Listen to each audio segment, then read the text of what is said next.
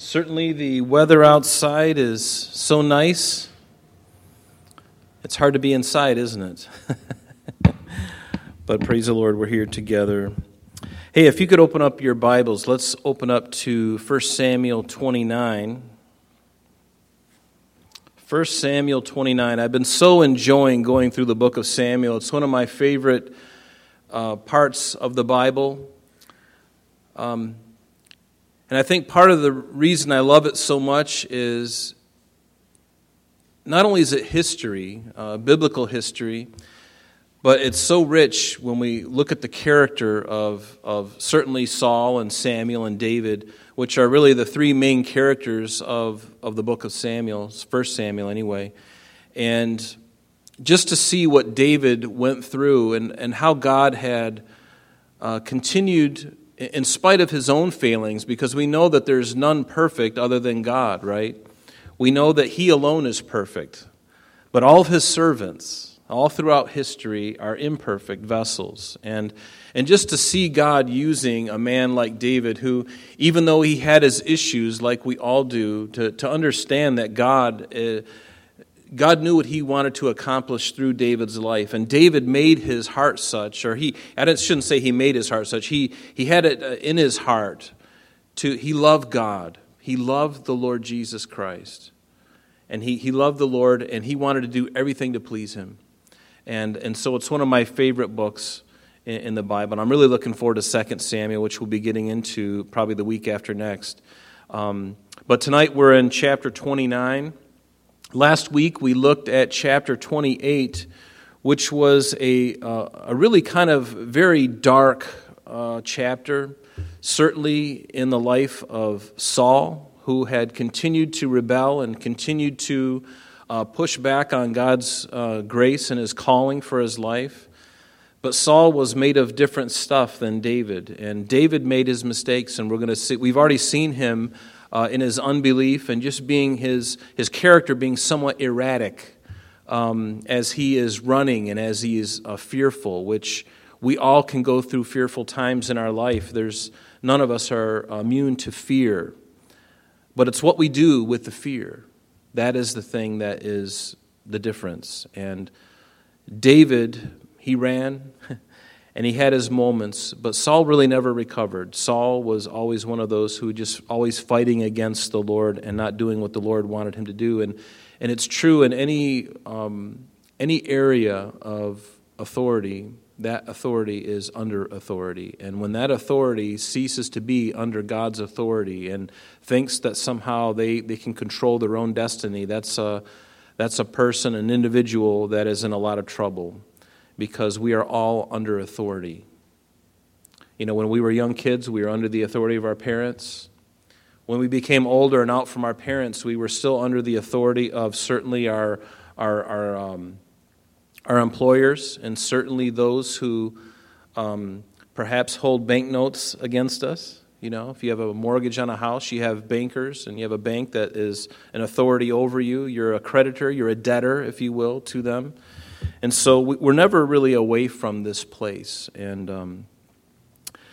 But Saul did not do well, and we're seeing we saw last week really his final opportunity really to really repent. And instead of turning to God, he ultimately turned to. He did try to give Saul some credit here. He did seek the Lord, but there is a point, and this is the scary part of this chapter last week, is there does come a point in the life of a human being when they have shunned God's grace and shunned him so much that God gives us what we ask for.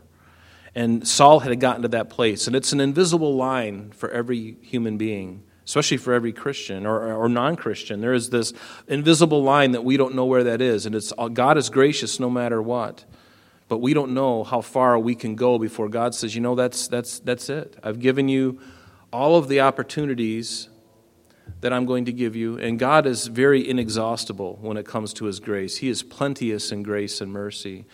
But there are times when human beings, we can push that so much where he has to intervene. And that's what he did in Saul's life. And so we never want to get to that place, right? We don't want to push the Lord to that limit. I never want to, but I have. I have pushed him. and he's pushed me right back, and I'm really glad he did. He did it in love. And so we looked at chapter 28 last week, which was Saul consulting the witch at Endor. And as we look at chapter 29, this is really going to pick up the narrative, if you will, from chapter 27.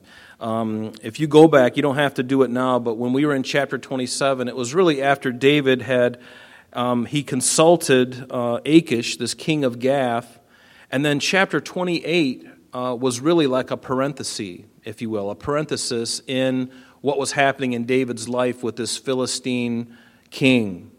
And so consider chapter 8 like a parenthetical chapter, because 27, 28, 29, and 30, they all are happening very short with one another as far as time is concerned. And sometimes there's a lot of overlap, and things are happening at the same time. So when you read these chapters, especially 28, 29, and 30, they're all happening within probably 24 to 48 hours from one another, somewhere in that range, okay? So it's happening very... and even 72 hours, I would imagine. So let's look at this.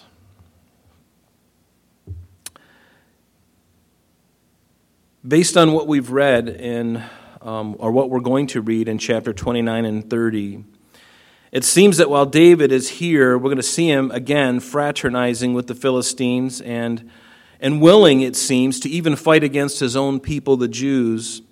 That the Amalekites are at the same time, or in a rough period of time, short period of time, they are raiding the town of Ziklag, which David and his men had been staying in, that Achish had given David. And we're going to find that the Amalekites, around the same time that David is kind of playing footloose and fancy-free with the Philistines, at the very same time, the Lord is allowing Ziklag, David's wives, all of the peoples, all the men with him, their wives and their kids, to be taken captive by the Amalekites. And he was in a place that he ought not to have been anyway. And so he should have at least been back in Ziklag. What was he doing fighting with Achish, the Philistines, fighting his own people? You have to ask yourself the question. It's insanity.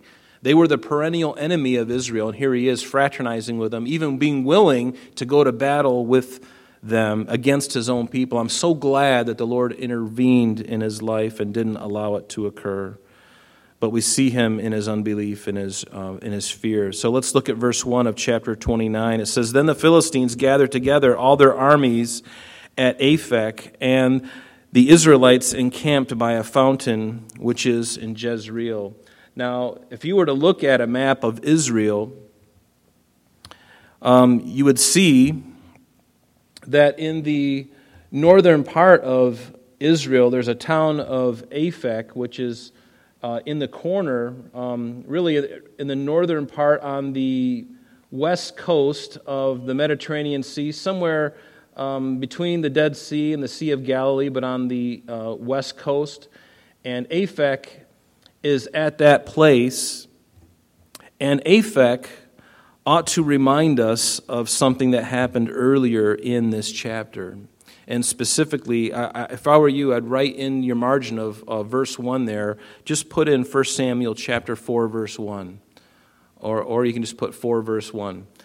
Because Aphek, we're going to see, is going to be a reminder to the Israelites of their first defeat there against the Philistines. In fact, let me just read it to you as you're writing it in your margin. Because this place, Aphek, is the exact same place where the Philistines battled against Israel and defeated them years prior to this, taking the Ark of the Covenant. And this happened during the days when Eli was the priest and his sons, Hophni and Phinehas, who you remember were evil men who were serving alongside of his father. But it says in 1 Samuel 4, verse 1, it says, "Now Israel went out to battle against the Philistines and encamped beside Ebenezer, and the Philistines encamped in Aphek, and the Philistines put themselves in battle array against Israel." And what had happened and I'm just going to paraphrase the rest of it until we get down to chapter or verse 10. The Israelites saw themselves in a bad place, so they call for the Ark of the Covenant to go into battle with them.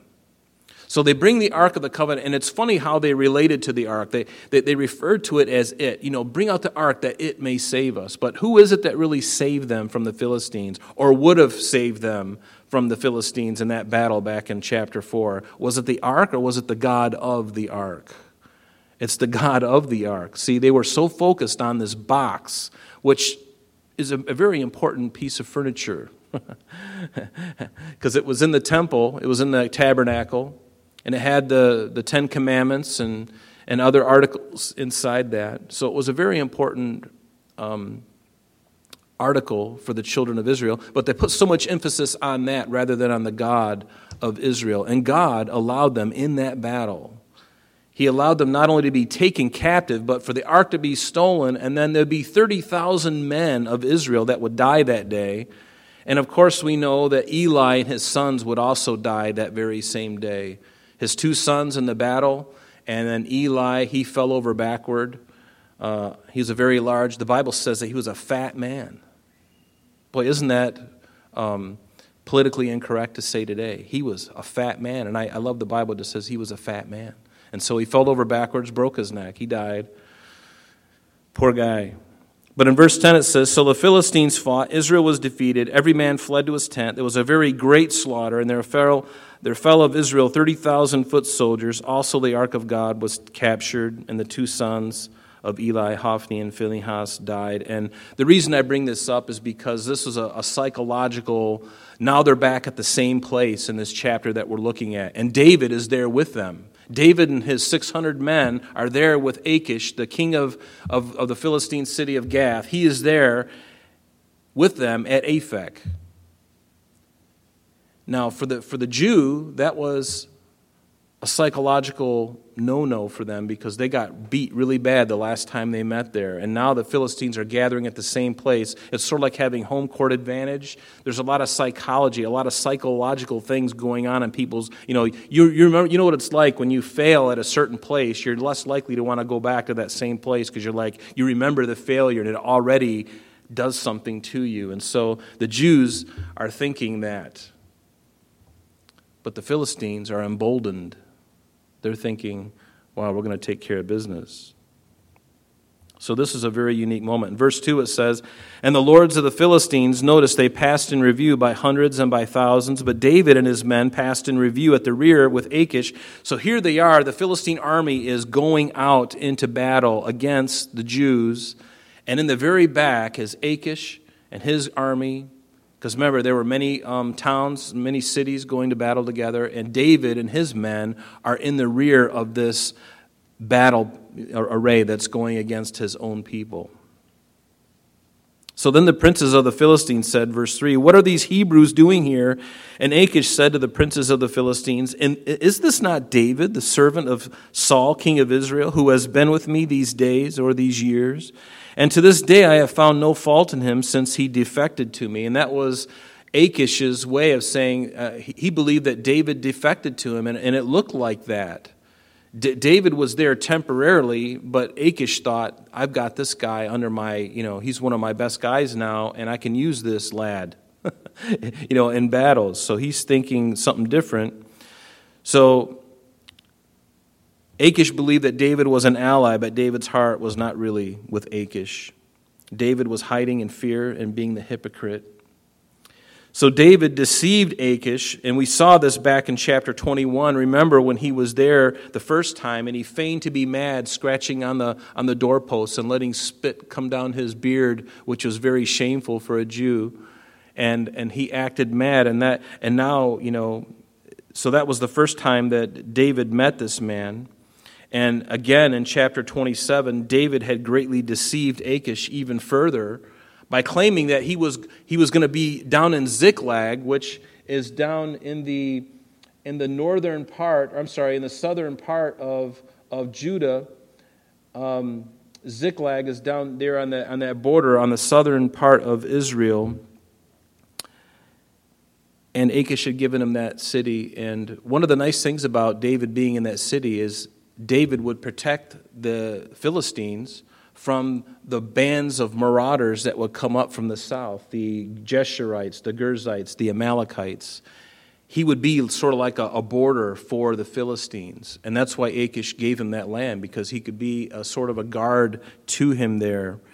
And so, but the thing that Achish didn't know, Achish wanted him to be down there to take care of business of the Philistines' enemies down there.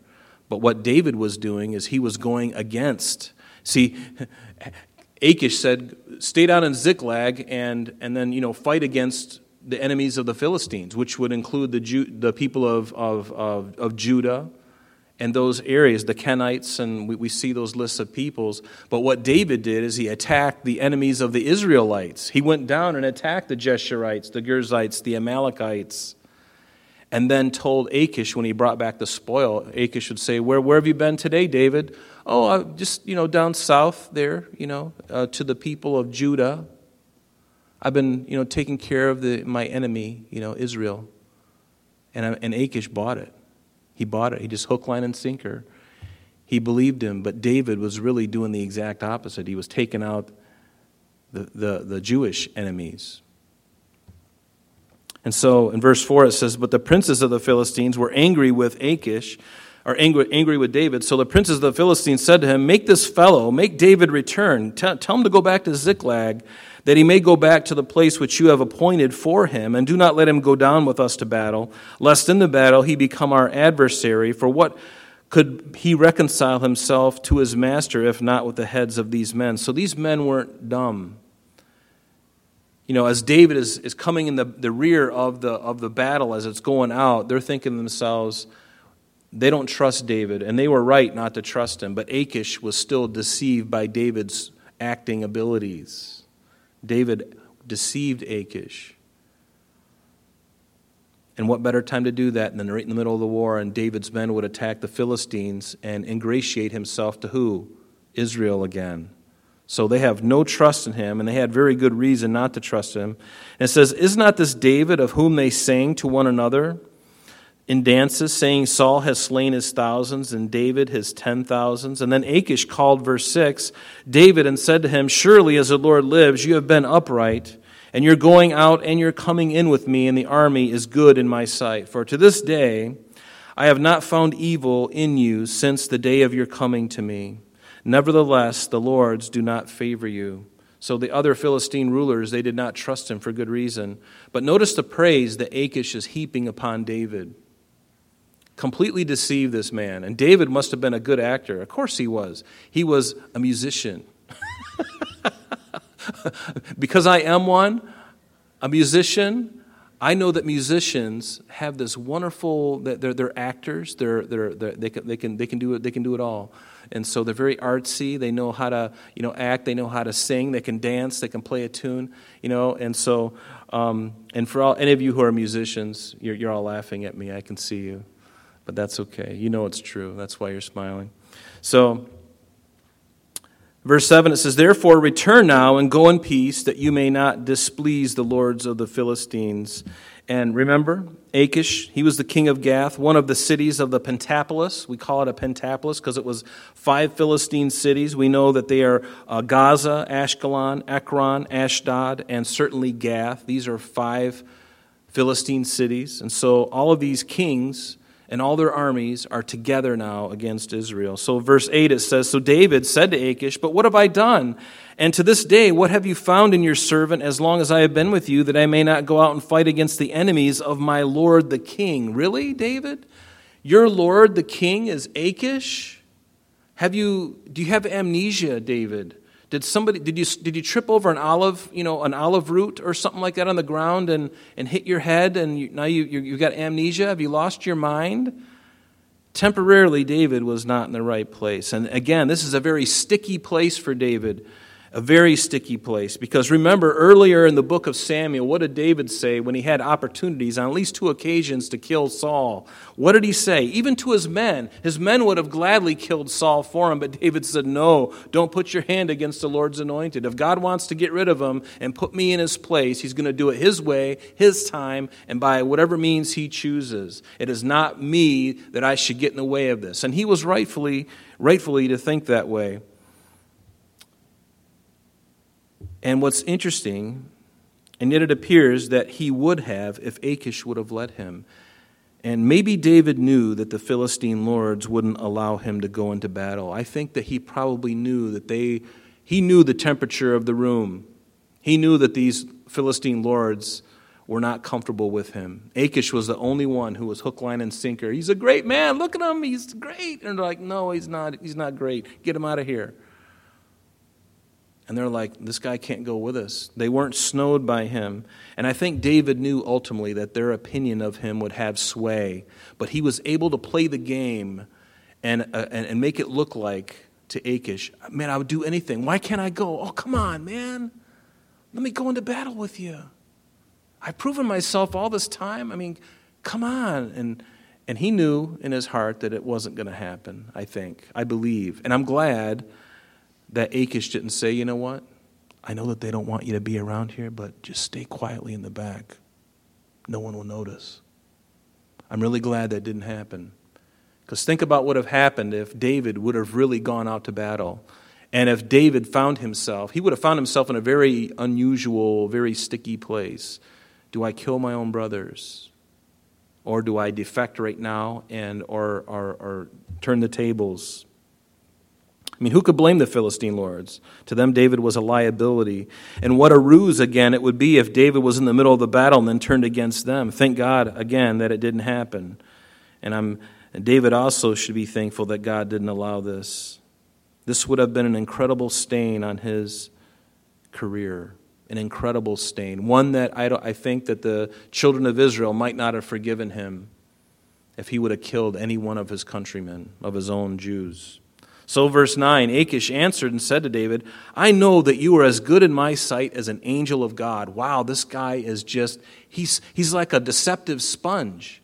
Achish is this just vulnerable guy. He's like a sponge just receiving anything that David's telling him as gospel and true, completely deceived. Nevertheless, the princes of the Philistines have said, he shall not go up with us to battle. And this is the third time, if you read this chapter, this is the third time that Achish gave David this kind of praise. The other two times are in verse 3, and we saw it also in verse 6. It says, now therefore, in verse 10, rise early in the morning with your master's servants who have come with you, and as soon as you are up early in the morning and have light, depart. In other words, David, you're up here in Aphek with us.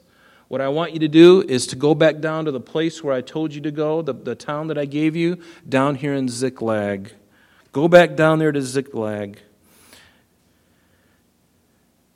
And so David and his men, they rose early to depart in the morning, and so returned to the land of the Philistines, in other words, to Ziklag, and the Philistines went up to Jezreel. So the Philistines go even further north from Aphek. They go up north into the valley of Jezreel, which we call as the Valley of Armageddon in that area. Basically, it's a great place for a battle. If you go to Israel with us next year, we go right through that. We travel all through that area, and you get to see exactly where some of these battles have happened and where the ultimate battle is going to be. At the end of the Great Tribulation period, you'll see this place. And even Napoleon said this is the perfect place for a battle because it's just flat. It's a perfect place for armies to gather together and face off to each other. So now we get into chapter 30, and notice what it says. It says, now it happened when David and his men came to Ziklag on the third day. So on the third day, so it took them going from Aphek all the way down to Ziklag. That's about 80 miles. And that took them about 3 days. The terrain is very jagged. It's not an easy path to go. And so it takes them 3 days to get there. So it happened when David and his men came to Ziklag on the third day that the Amalekites had already invaded the south and Ziklag, and they attacked Ziklag and burned it with fire. Now, who was in Ziklag at this time? David and his men aren't there, but who was left? The women, the children, and the livestock. That's all that's there. They were slim, easy pickings. Now, the Amalekites coming up from the south, they knew that Ziklag was going to be easy because all of the Israelites are up in the north fighting with the Philistines. And so they're thinking to themselves, this is going to be an easy job. And it indeed was because there was no man around. They marched in there and they took care of business. And the good news is, as we'll see here, is that it says, verse 2, and had taken captive the women and those who were with him from small to great. Notice, they didn't kill anyone. Thank you, Jesus, that they didn't kill anybody.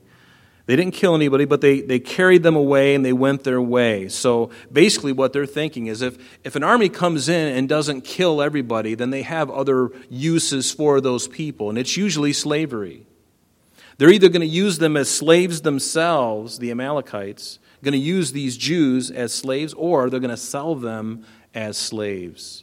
Either way, the destiny of these women and children is really, really, really bad. And so David, verse 3, and his men, they came to the city. Remember, they've been traveling for 3 days, leaving the battle.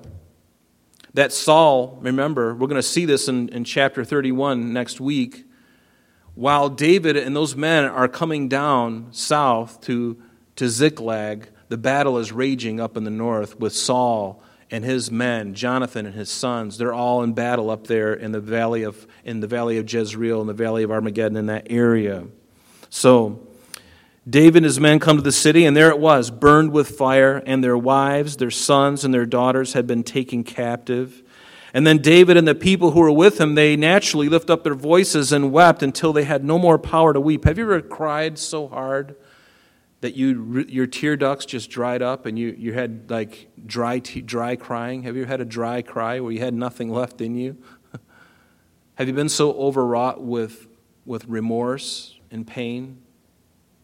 That's the way these men were. And they're thinking to themselves, David, why did we go up there to Aphek anyway? Why were we up there fighting with, David, that the Philistines are the perennial enemy of Israel. God told us to wipe them out. And what are we doing? This plan that you had, and we all went along with it. We went up there with you, up there, and why we have no idea. We get up there and we're fighting against our own people. What's the matter with you? Now we lost our wives and our kids. And they are fuming mad. They're fuming mad at David. And for good reason. David he wasn't in his right mind. Because while David and his men were in a place that they shouldn't have been, up there in Aphek, at the same time that's occurring, the Amalekites have come up from the south and they have raided Ziklag, taken everybody captive. So while David was playing the hypocrite, his family and those of all the men who were with him were taken captive. And we see this, I believe, as a chastening of the Lord in David. And it was a big chastening, too, because it was his fault. It was his fault that these men had lost their wives and their kids.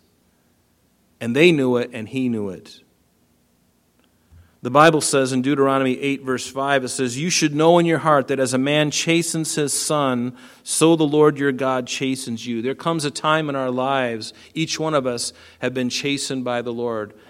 I know I have been, and if you haven't, there's probably a time in your life when you will be. But with the word chasten is a really unique thing, because when God chastens, he doesn't chasten you like a father does. Your father, when you were younger, remember, he could have been really angry with you, and he gets out the belt, and he's just, his teeth are flaring, and his eyes are on fire, and, he's whipping you, That can happen, but is that God's desire, just to whip you, just because he's angry because you sinned? No. The Bible says that God chastens those whom he loves. Chastening has within it the idea of instruction within the consequence. See, that's the way we need to chasten our children. We don't just, take this, we don't spank our children just because we're angry with them because they did something we told them not to do. No, when my daughter, when she was little, when she would run out with her big wheel out our driveway out to the road, we had to put cones up. And I said, honey, don't go past the cones. Why? Is it because I'm just, I put down, I'm man, hear me roar, you break my law and I'm going to, pound you? Is it because I'm just an animal? No, it's because I don't want her dead. And if she goes beyond those cones, and the way people come by on our road, that could be certain death for a little person on a big wheel. So I do it because I love. There's instruction in it. I tell my daughter, honey, don't do this, and here's the reason why. And that really gets them to pay attention. It's like, honey, do you want to go out and this? I wouldn't recommend this necessarily. Do you want to go out and get splatted by a car? I mean, sometimes you got to tell them the truth, because that's what could happen. But that's chastening. If she breaks that, then you've got to follow through with whatever the consequence. In Hebrews chapter 12, it says this, "Now I believe David, this whole event with the Ziklag being burnt and everybody being taken, I believe that was God getting David's attention. He was shaking his tree. David was out of his mind, in a place where he shouldn't have been, and God's just taking the tree and going, shaking the tree up, chastening his wayward son, and certainly chastening all the other men who were with him. What are you guys doing? David, what are you doing? Men who are following David, what are you doing? Why are you in Aphek fighting against your own people? What is the matter with you? What's wrong with this picture? But God chastens those whom he loves. And did he love David? Did he love those men? He did. Did he love the Philistines? Yes, he loved them too, but they had turned their back on God and followed false gods. Would God take any one of them if they turned from their wicked ways? Yes, he would. He's not a respecter of persons. But notice what it says in Hebrews 12. Let me just read it to you. The author of Hebrews says, "You have not resisted the bloodshed, striving against sin, and you have forgotten the exhortation which speaks to you as to sons." He says, "My son, do not despise the chastening of the Lord, nor be discouraged when you are rebuked by him." And I believe David was being rebuked and chastened by God. "For whom the Lord loves, he chastens, and he scourges every son that he receives." He says, if you endure chastening, God deals with you as with a son. For what son is there among a father whom a father does not chasten? But if you are without chastening, of which all are become partakers, then you are illegitimate, and you're not sons. Furthermore, we have had human fathers, and I can relate to this, we have had human fathers who corrected us, and we paid them respect. Shall we not much more readily be in subjection to the Father of spirits and live? For they indeed for a few days chastened us as seemed best to them, but he, God, for our profit. And there's the definition of chastening, for our profit. He just wants to ruin your fun? No, he's everything he does is to instruct you in righteousness, to instruct you in the way you should go. But he for our profit. Why? That we might be partakers of his holiness. And then verse 11, I love the honesty of this. Now no chastening seems to be joyful for the present, but painful. Nevertheless, afterward it yields the peaceable fruit of righteousness to those who have been trained by it. When you're chastened by the Lord, what a wonderful reunion there is afterwards. You remember when you did something wrong as a child and your father or your mother took the belt after you? You can't do that in this country anymore because you get thrown in jail. Your kids will be taken away from you, right? Somebody will call CPS on you if you just spank your child once. You hear the child going, "Oh, no, Mom, don't get the belt." All of a sudden, you got 3 agents coming to your door, shackling your kids and taking them away from you. And then you're under fire. You're under, you go to law.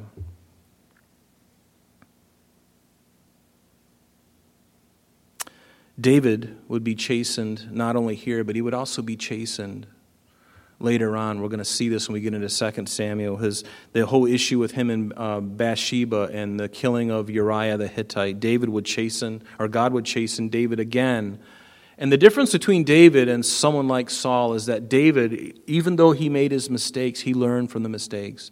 And he was broken when he learned from them, and he learned something. He wasn't the kind of guy who did the one thing and then continued to perpetuate it. No, God broke him every single time. He got the message very clearly. See, it's not the fact that, God knows we're not perfect, but God help us if we don't learn from our mistakes. We have to learn, right, from our mistakes. Otherwise, we go through the same class again, the school of hard knocks. We go through it again and again and again until we finally get it, right? God wants us to get it the first time, and I think that's one of the hard things about being a parent, is that you go through certain things and you tell your kids, "Honey, don't do that. I know because I've been there. Please don't do that." Well, why? Well, because of this, and you explain it to them, and then they think, well, they can do it better, and then they try it, and then they don't do any better, and they get caught, and then it's just an unfortunate thing with the human nature. It seems like we're just bent on figuring it out ourselves. We have to figure it out in real time. I wish I would have been the type of person that when my parent or my mom said, honey, don't do this, I would have said, you know what, Mom, I believe you. And I'm going to stay away from that. I'm not going to touch that. She'd be like, oh, it's a miracle. But it doesn't happen. Because whatever she tells me not to do and not to touch, what are those things that I do? Those things. I do those things and I touch those things that she told me not to, right? And so I have to learn, I have to figure this out. But the Lord indeed chastens those whom he loves. Back in our text, verse 5, it says, and so David's 2 wives, Ahinoam the Jezreelitess and Abigail, the widow of Nabal the Carmelite, had been taken captive. Now David was greatly distressed for the people spoke of stoning him, because the soul of all the people, the men who were with him, these 600 men, was grieved, and very naturally so, every man for his son and his daughters and his wives and their wife. But David strengthened himself in the Lord, and I love this. Even when all things are against him, he was a man who knew opposition. Have you ever felt opposition when you just feel like everything's against you? Having a bad day, and then you go home, and then you come home and your whole family's mad at you for something that you did, and then you go outside and you start your car and the engine blows up. Then you walk down the street and you slip and you hurt yourself, you break your foot. The ambulance comes, tows you away, and en route to the hospital gets in an accident. And then there's a great hurricane in New York, which never happens, but this day it does. No, but David strengthened himself in the Lord. And see, that is the very difference between him and Saul. David encouraged himself in the Lord. And Saul, he always looked to himself and he trusted in the flesh. I love what David wrote in a psalm. He says, why are you cast down, O my soul, and why are you disquieted within me? Hope in God, for I shall yet praise him for the help of his countenance. And I love that about David. He was always looking to the Lord in spite of the things that he went through. So verse 7, it says, then David said to Abiathar, the priest, remember Abiathar was the one man of, remember when they went to the city of Nob where the priests were? And Doeg was there who blew David in, but David got the sword of Goliath, and by him being there with Ahimelech the priest and his 85 other men who were serving there with him, remember, all those men got killed, but one man escaped, and his name was Abiathar. He was a priest, and he took the ephod and he brought it with him, and so he was among David's mighty, his group of men, and he had the ephod with him, which included the Urim and the Thummim, these things that they would use to divine the heart of God, or yes or no answers concerning God's will. So David said to Abiathar the priest, Ahimelech's son, please bring the ephod here to me. And Abiathar brought the ephod to David. Now remember, let's go on to verse 8, So David inquired of the Lord, saying, notice, underline that. David inquired of the Lord. The reason I have you underline it is because he hadn't been for quite a while. This is the first time since chapter 23 in 1 Samuel. Some time has gone by, and finally we have a record of David inquiring of the Lord. And it says, David inquired of the Lord, saying, shall I pursue this troop? Shall I overtake them? And he answered. God answered him, notice. Now David was just in this deception and deceiving others and himself not acting himself. And notice, he inquires of the Lord, and the Lord answers him. You know what I call that? Grace. That is grace. Grace. The thing that is most noteworthy here is that the Lord heard him, and not only did that, but he answered him, and also gave him a promise to recover all, though David was walking in fear and unbelief. What grace. He said, God told him, says, pursue, for you shall surely not only overtake them, but without fail recover all. And the last time again that we saw David inquiring of the Lord or praying at all was in 1 Samuel 23. We see it in verse 2 and verse 4. So in chapter 23, verse 2 and 4 was the last time. And that was when he saved the people of Keilah from the Philistines. And so it would seem that David now is coming back. I can almost hear the song, I'm coming back to the heart of worship, and it's all about you. Forgive me, Lord, for the thing that I've made it when it's all about you. It's all about you, Jesus. Finally, David, he comes back to the Lord. He's inquiring of the Lord. The Lord's restoring him at this time. And you know, as you look at these chapters, remember, some time, you know, is in between some of these things. And it seems very abrupt to us. But David, all the time that he's dialoguing with Achish in his heart, he knows he's living a lie. I believe he was. I believe he knew he was living a lie. And there came a point where the Lord just says, David, what are you doing? And then certainly when they get back to Ziklag, after they take this 80-mile trek from Aphek down to Ziklag, and then finding that everybody's gone, the Lord really shook him and woke him up. And I think David got it. And it was at that moment he was like, you know what? I'm done playing the hypocrite. I'm done acting like God doesn't exist. I'm done with the fear, God, help. And so he inquires of the Lord, and I love that. But it took a calamity to jolt him, to jostle him out of his sin. I love what it says in Psalm 1 verse 6. It says, the Lord knows the way of the righteous, but the way of the ungodly shall perish. In Psalm 37 verse 17 it says, for the arms of the wicked shall be broken, but the Lord upholds who? The righteous. The Lord knows the days of the upright, and their inheritance shall be forever. They shall not be ashamed in the time of evil, and in the days of famine they shall be satisfied.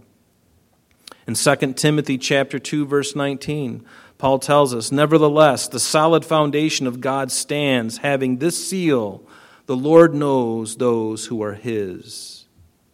And let everyone who names the name of Christ depart from iniquity. Peter also said the same thing in his second epistle, chapter 2, verse 9. It says, the Lord knows how to deliver the godly out of temptations and to reserve the unjust under punishment for the day of judgment.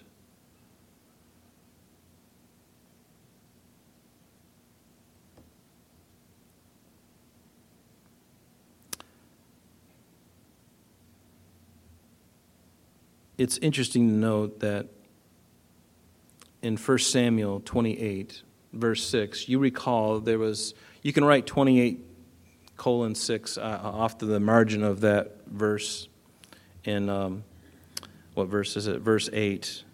Because David inquires, he starts to inquire of the Lord, and the Lord hears him. And yet we saw the same thing happening with Saul in verse 28, verse 5. Remember when it says, when Saul saw the army of the Philistines, he was afraid and his heart trembled greatly. And when Saul inquired of the Lord, notice it says the Lord did not answer him, either by dreams or by Urim or by the prophets. And so you look at that, and that's quite a conundrum, isn't it? Why would God, David playing the hypocrite, now inquiring of the Lord going, oh, David, how you doing? Yeah, what's going on? And then answers his prayer. And then Saul, back in 28 verse 6, inquires of the Lord, and the Lord goes, I'm not listening. I'm not listening to you, Saul. What is the difference? Perhaps the difference here is that God knew the hearts of these two men.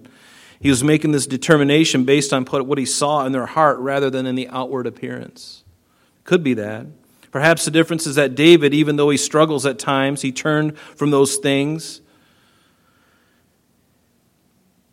and turned toward the Lord, whereas Saul continued in his rebellion. There's a difference, isn't there? When somebody continues in their rebellion, there's a point where God will allow you to have your decision for a time. But yet David was not like that.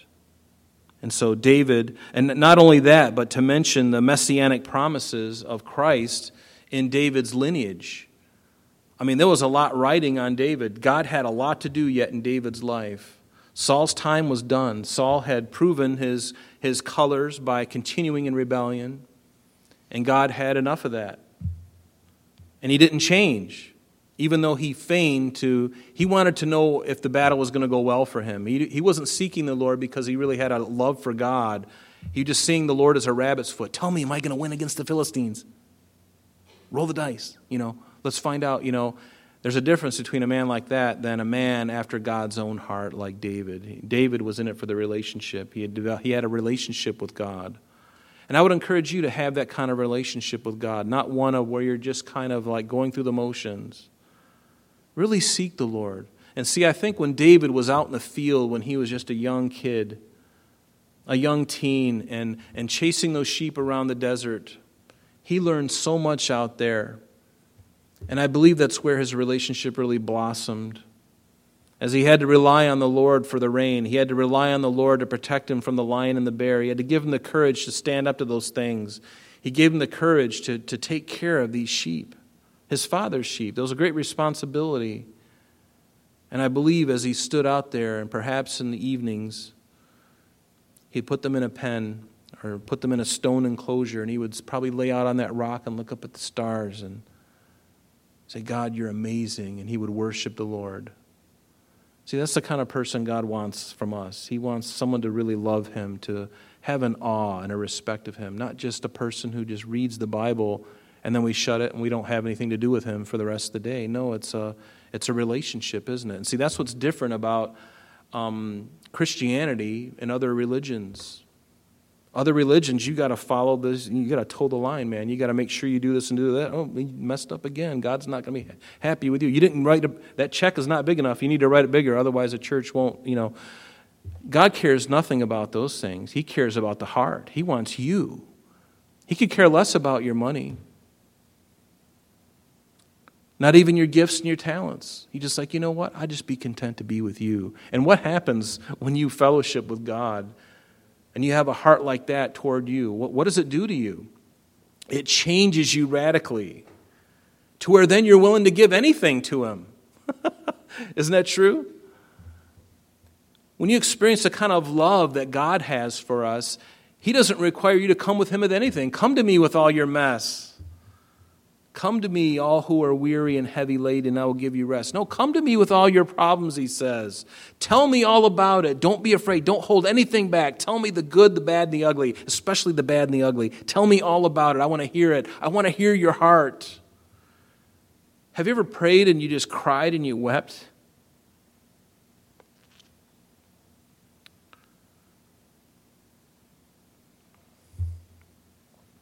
You know how precious that is to God? When the first person you don't run to is your best friend, not that there's anything wrong with having a best friend, a Christian best friend. They're not the first person you run to. You run to your bedroom, you run to someplace quiet, and you get on your knees or you get on your face and you just cry out to him. And you're like, God, I am so broken, I'm so hurt about what has happened.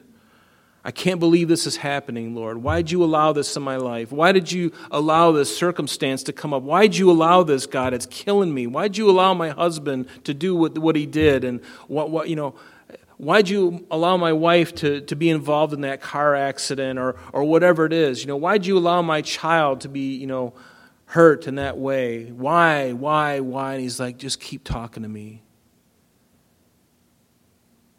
And I'll give you the peace, I'll give you an understanding that words can't even transcend. I will tell you things, I will do it in your heart. And I might even see, he'll even speak to you in his word at different times and in your heart through other people. But where do you go? But David was that kind of man. He loved the Lord, unlike Saul. That's why the Bible could say David was a man after God's own heart. I want to be a man. Do you want to be a woman? Do you want to be a man after God's own heart? You know what? I would encourage you to go full forward, kick the car into gear and hit the accelerator and burn rubber toward the Lord. Burn rubber. And don't even put on the brakes. Hit the nitrous oxide while you're at it. Get up to about 120 and then hit and let the front end of the car lift up. I've been in a car like that. And you'd all be shocked if I told you the name of the person, but I won't because I don't want him to be in trouble.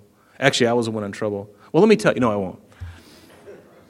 But yes, it was a 67 Camaro, and it had wheelie bars on the back. And we got to about 60 miles an hour, and this individual said, "Are you ready?" And I said, "What do you mean?" He goes, "Watch this."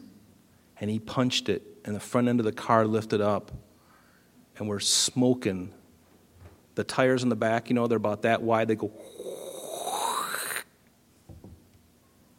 But that's the way we need to go to the Lord. And don't even put on the brake. Don't even hit the parachute that comes out the back and slows you down. No, just go forward to the Lord like a raging bull and say, Lord, take me. I don't want to stop. I want to run right into you. The name of the Lord is a strong tower. The righteous run into it and they are safe. Amen. Just run into the Lord. Let him heal all your heartbreaking things. And David was that kind of individual. Saul was never like that. He was never like that. But David was like that, and God wants you and I to be like that. Oh, God, make that true in my own life. And he's making it true.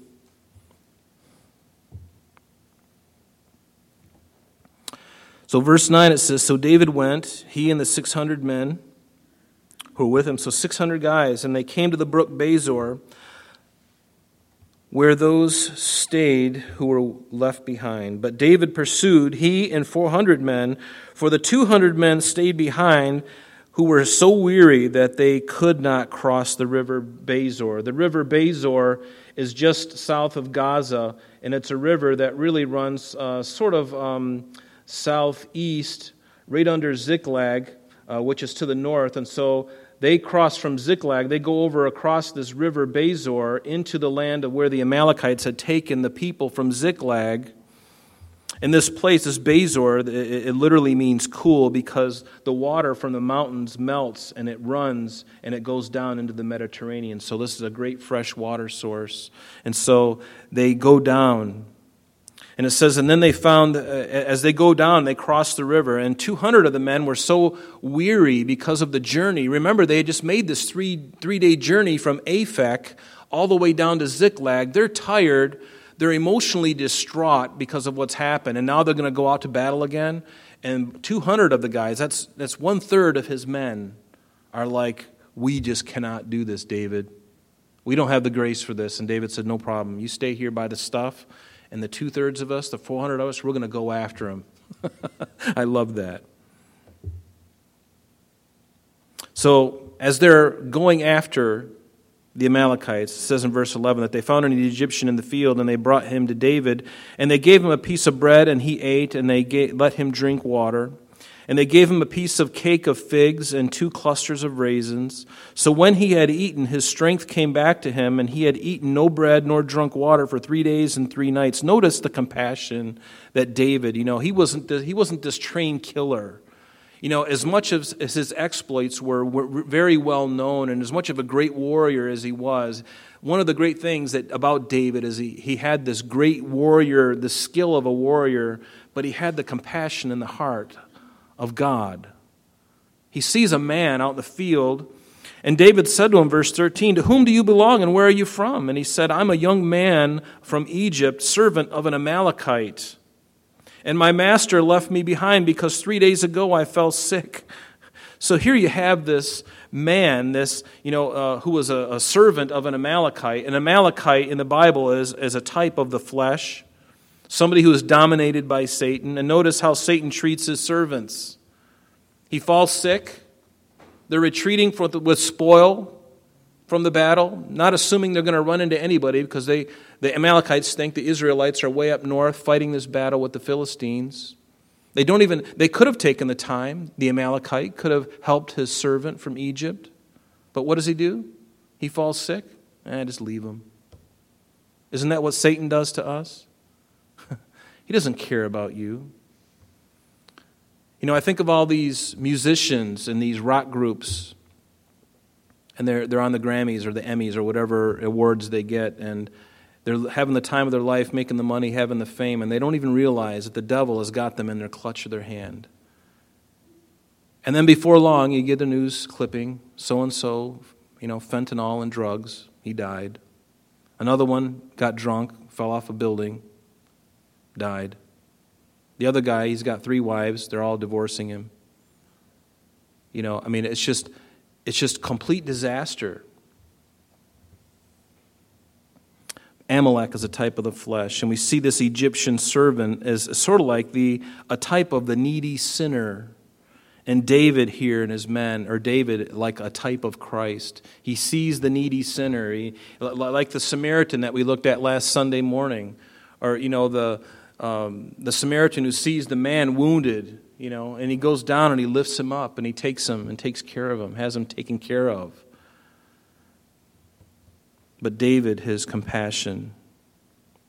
And then verse 14, and notice what the Egyptian says to David, and he's fearful for his life. And maybe he doesn't realize who it is that he's speaking to. The Egyptian says to David, we made an invasion of the southern area of the Cherethites, which is down in the southern part of Israel, down there by south of Ziklag, down in that area down there. We made an invasion of the southern area of the Cherethites in the territory which belongs to Judah and of the southern area of Caleb, and we burned Ziklag with fire. And David said to him, can you take me down to this troop? And so he said, swear to me by God that you will neither kill me nor deliver me into the hands of my master, and I will take you down to this troop. And when he had brought him down, there they were, spread out all over the land. Notice, they were eating and drinking and dancing because of all the great spoil which they had taken from the land of the Philistines and from the land of Judah, including Ziklag. And why are they doing that? Because what is the Amalekites? What are they thinking? It was a perfect time for them to raid these southern borders, because where was the rest of Israel? They were up north fighting the Philistines in the valley of Jezreel. It was the perfect storm. So there they are, and it says, verse 17, David attacked them from twilight until the evening of the next day. Not a man of them escaped except for 400 young men who rode on camels and fled. And so David recovered all that the Amalekites had carried away, and David rescued his 2 wives, and nothing of theirs was lacking, either small or great, sons or daughters, spoil or anything which they had taken from them. David recovered all. He recovered everything, and even more in abundance, because he raided them. He spoiled them for all the spoils that they had spoiled from Judah. Right? So now they not only got all their stuff back, but from all the places in Judah where the Amalekites had raided and grabbed all their loot and stuff, they got all that back too. And we'll see what he does with that a little bit later. But think of how rewarding it was for this man of Egypt. Put your place in this man of Egypt. He's laying there in the middle of the sun. He's been there 3 days. He's sick. He's on death's door. It makes you wonder why some of the forest animals didn't find him. The coyotes, or the foxes, or the bears, or whatever, lions. He's laying out there. Nobody cares. And now he's serving a new master, isn't he? He's serving David, who has treated him with great compassion. Not only David didn't kill him, but he also made sure that he was safe from his master, who treated him horribly, which is very typified in Christ. Christ doing the same thing. We serve him because he loves us. The devil, he wants to just destroy us. What a slave master he is. What a horrible, horrible slave driver he is. But God comes along and rescues us. Hallelujah. Amen.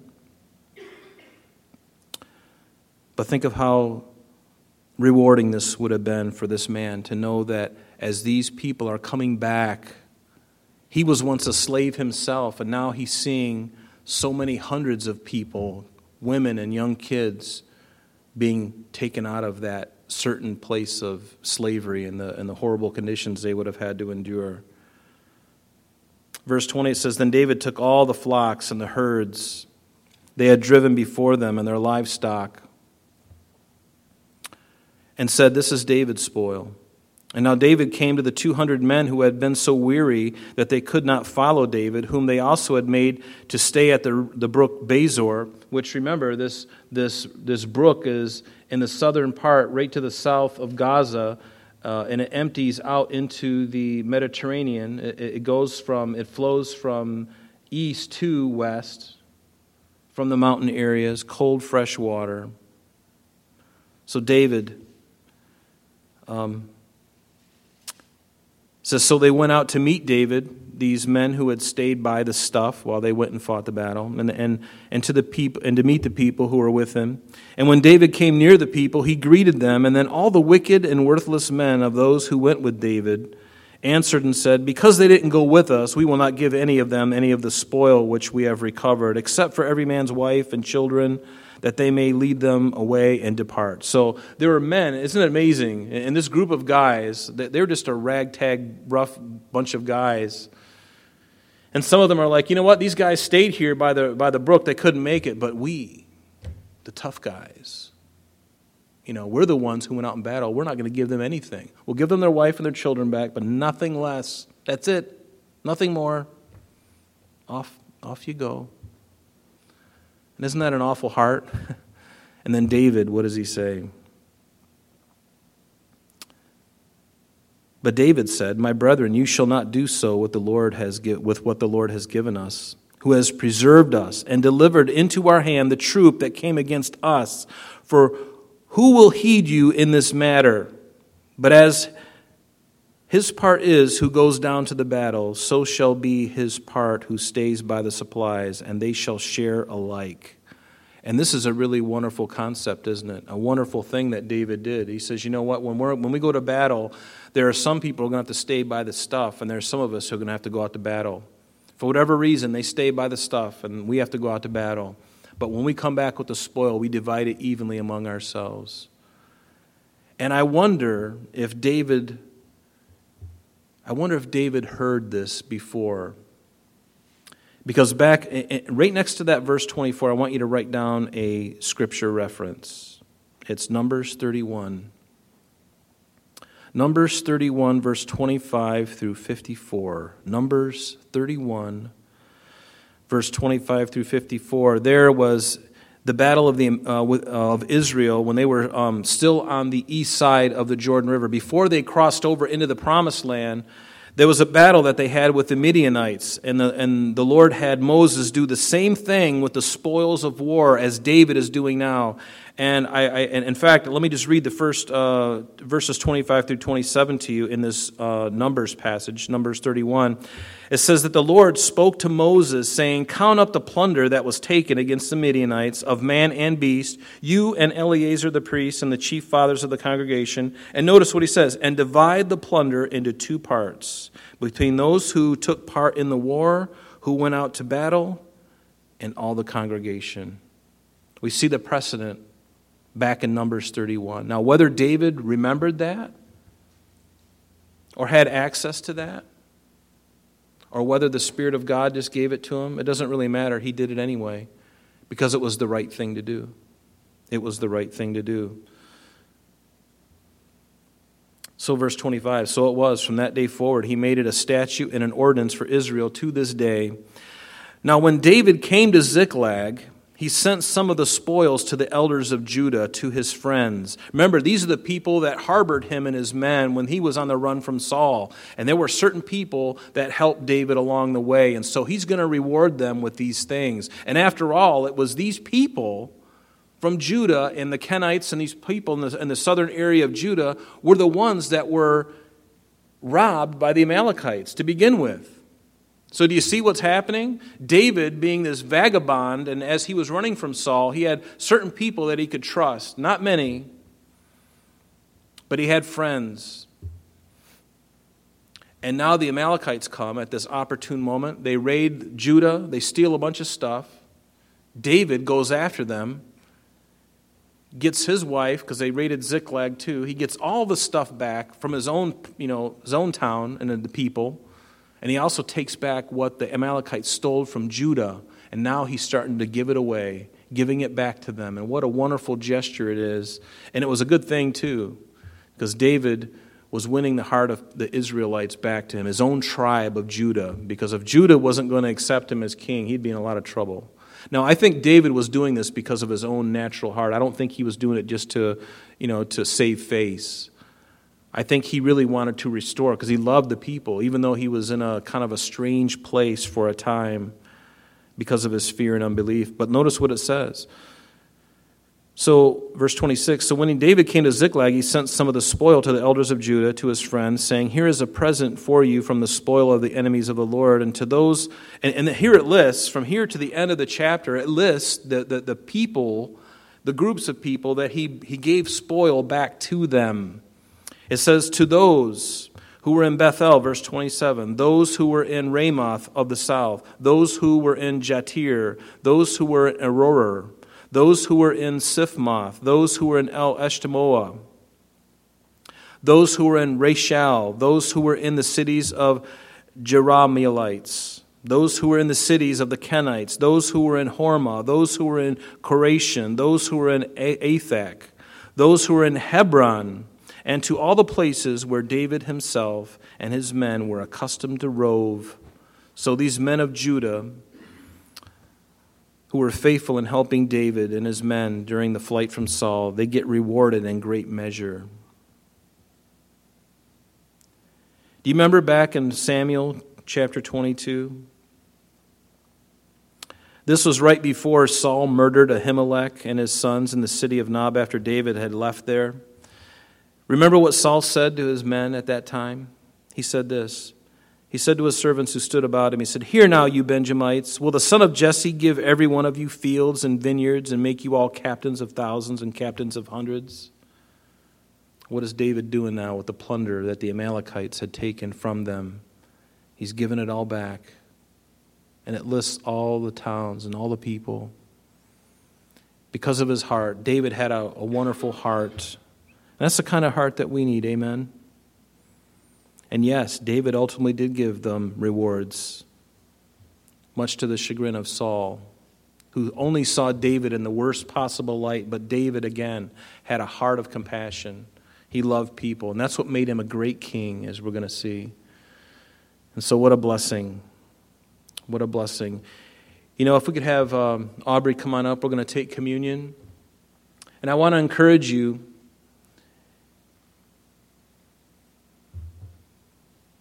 you know, when you feel like God is far away from you and you feel like you've blown it, God is not done with you. He's not done with you. There's no mistake that you can make if you really have learned from it and you're really repentant of it and you really are desiring to be restored to God. He is not going to turn you away. But the thing is that we do that. You know, when we blow it, we confess. Remember the promise in 1 John chapter 1, verse 9, I think it is. If we confess our sins, He is faithful and just to forgive us and to cleanse us from our sins and then to cleanse us from all unrighteousness. That's a promise. That's a promise that God gives. Let's take advantage of it. And not get to the place like Saul where we just continue to do the wrong thing. You know, the decisions that we make are just always wrong. But let's get to David like David where his heart was. He started to inquire of the Lord. He learned his lesson. He figured it out. The Lord shook his tree, so to speak. He brought him into a place where his life, everything was taken away from him. And the Lord got his attention. And isn't it true the Lord knows how to get each one of our attention? With me, He doesn't have to apply the heat too much, and I'm crying uncle. But sometimes He comes into a life like a hurricane. And is it just because He just wants to be mean? No.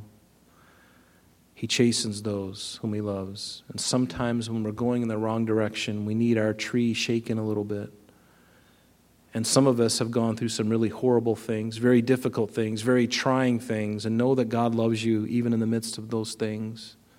He's not mad at you, but He is getting your attention. Will you allow your ears to be attentive, your heart to be attentive to Him? See, that's what we need. That's what we need. Amen? Amen. As we worship, just feel free to come on up and grab the bread and the cup and bring it back to your chair, and we'll take it together, okay? One of the great privileges that we have as Christians is to take communion.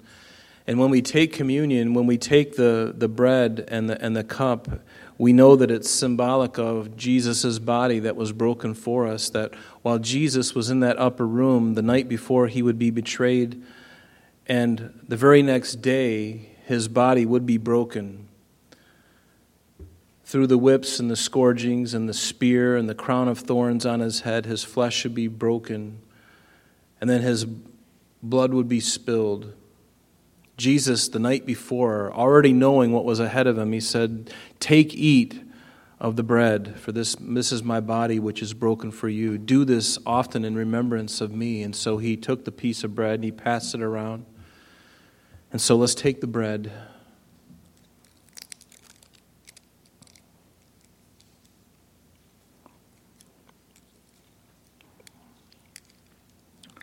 And when he had done that, he had taken the cup of the wine.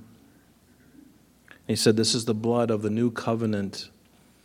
And I find it interesting that Jesus said that when he hadn't even gone to the cross yet. Don't you find that interesting?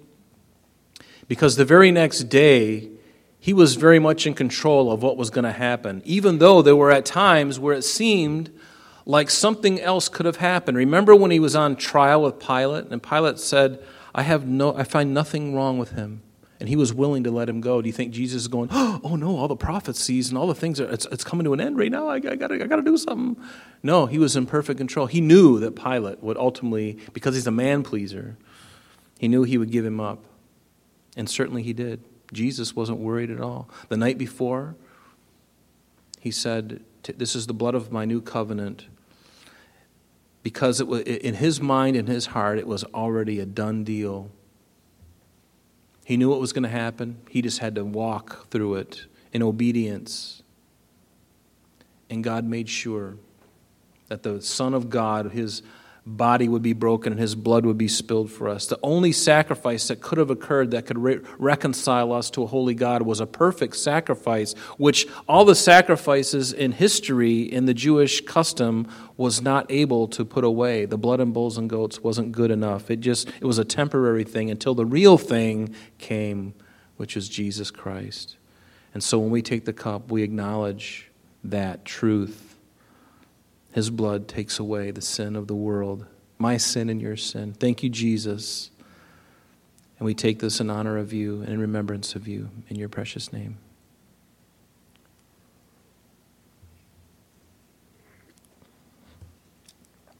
Amen. Why don't we stand together and let's pray. And if you could, just hold on to these little things. And at the doors, there are garbage cans. If you could dispose of them there, that would be really wonderful. That way we don't find them filled with ants a couple days from now. It is, after all, summer. So, Father, we just thank you for this time together. We thank you for the passage that we read, Lord. We thank you for the exhortations, Lord, the warnings, Lord, that are there. And, Lord, we just ask that you would do that same work in us that you did in David. Lord, just reconciling us, Lord. I thank you for the restoration, Lord, that you have worked on our behalf, Lord. There's no one else that could have done it, Lord. We certainly couldn't have done it because of any good work that we may have done. Lord, it had to be the Son of God taking that price for us. And so, Lord, we thank you for tonight. We thank you, Lord, that we are in your beloved. Thank you that you love us. And we just pray for your blessing on us now as we go. In Jesus' name, amen. Amen. God bless you all. And to all, a good night.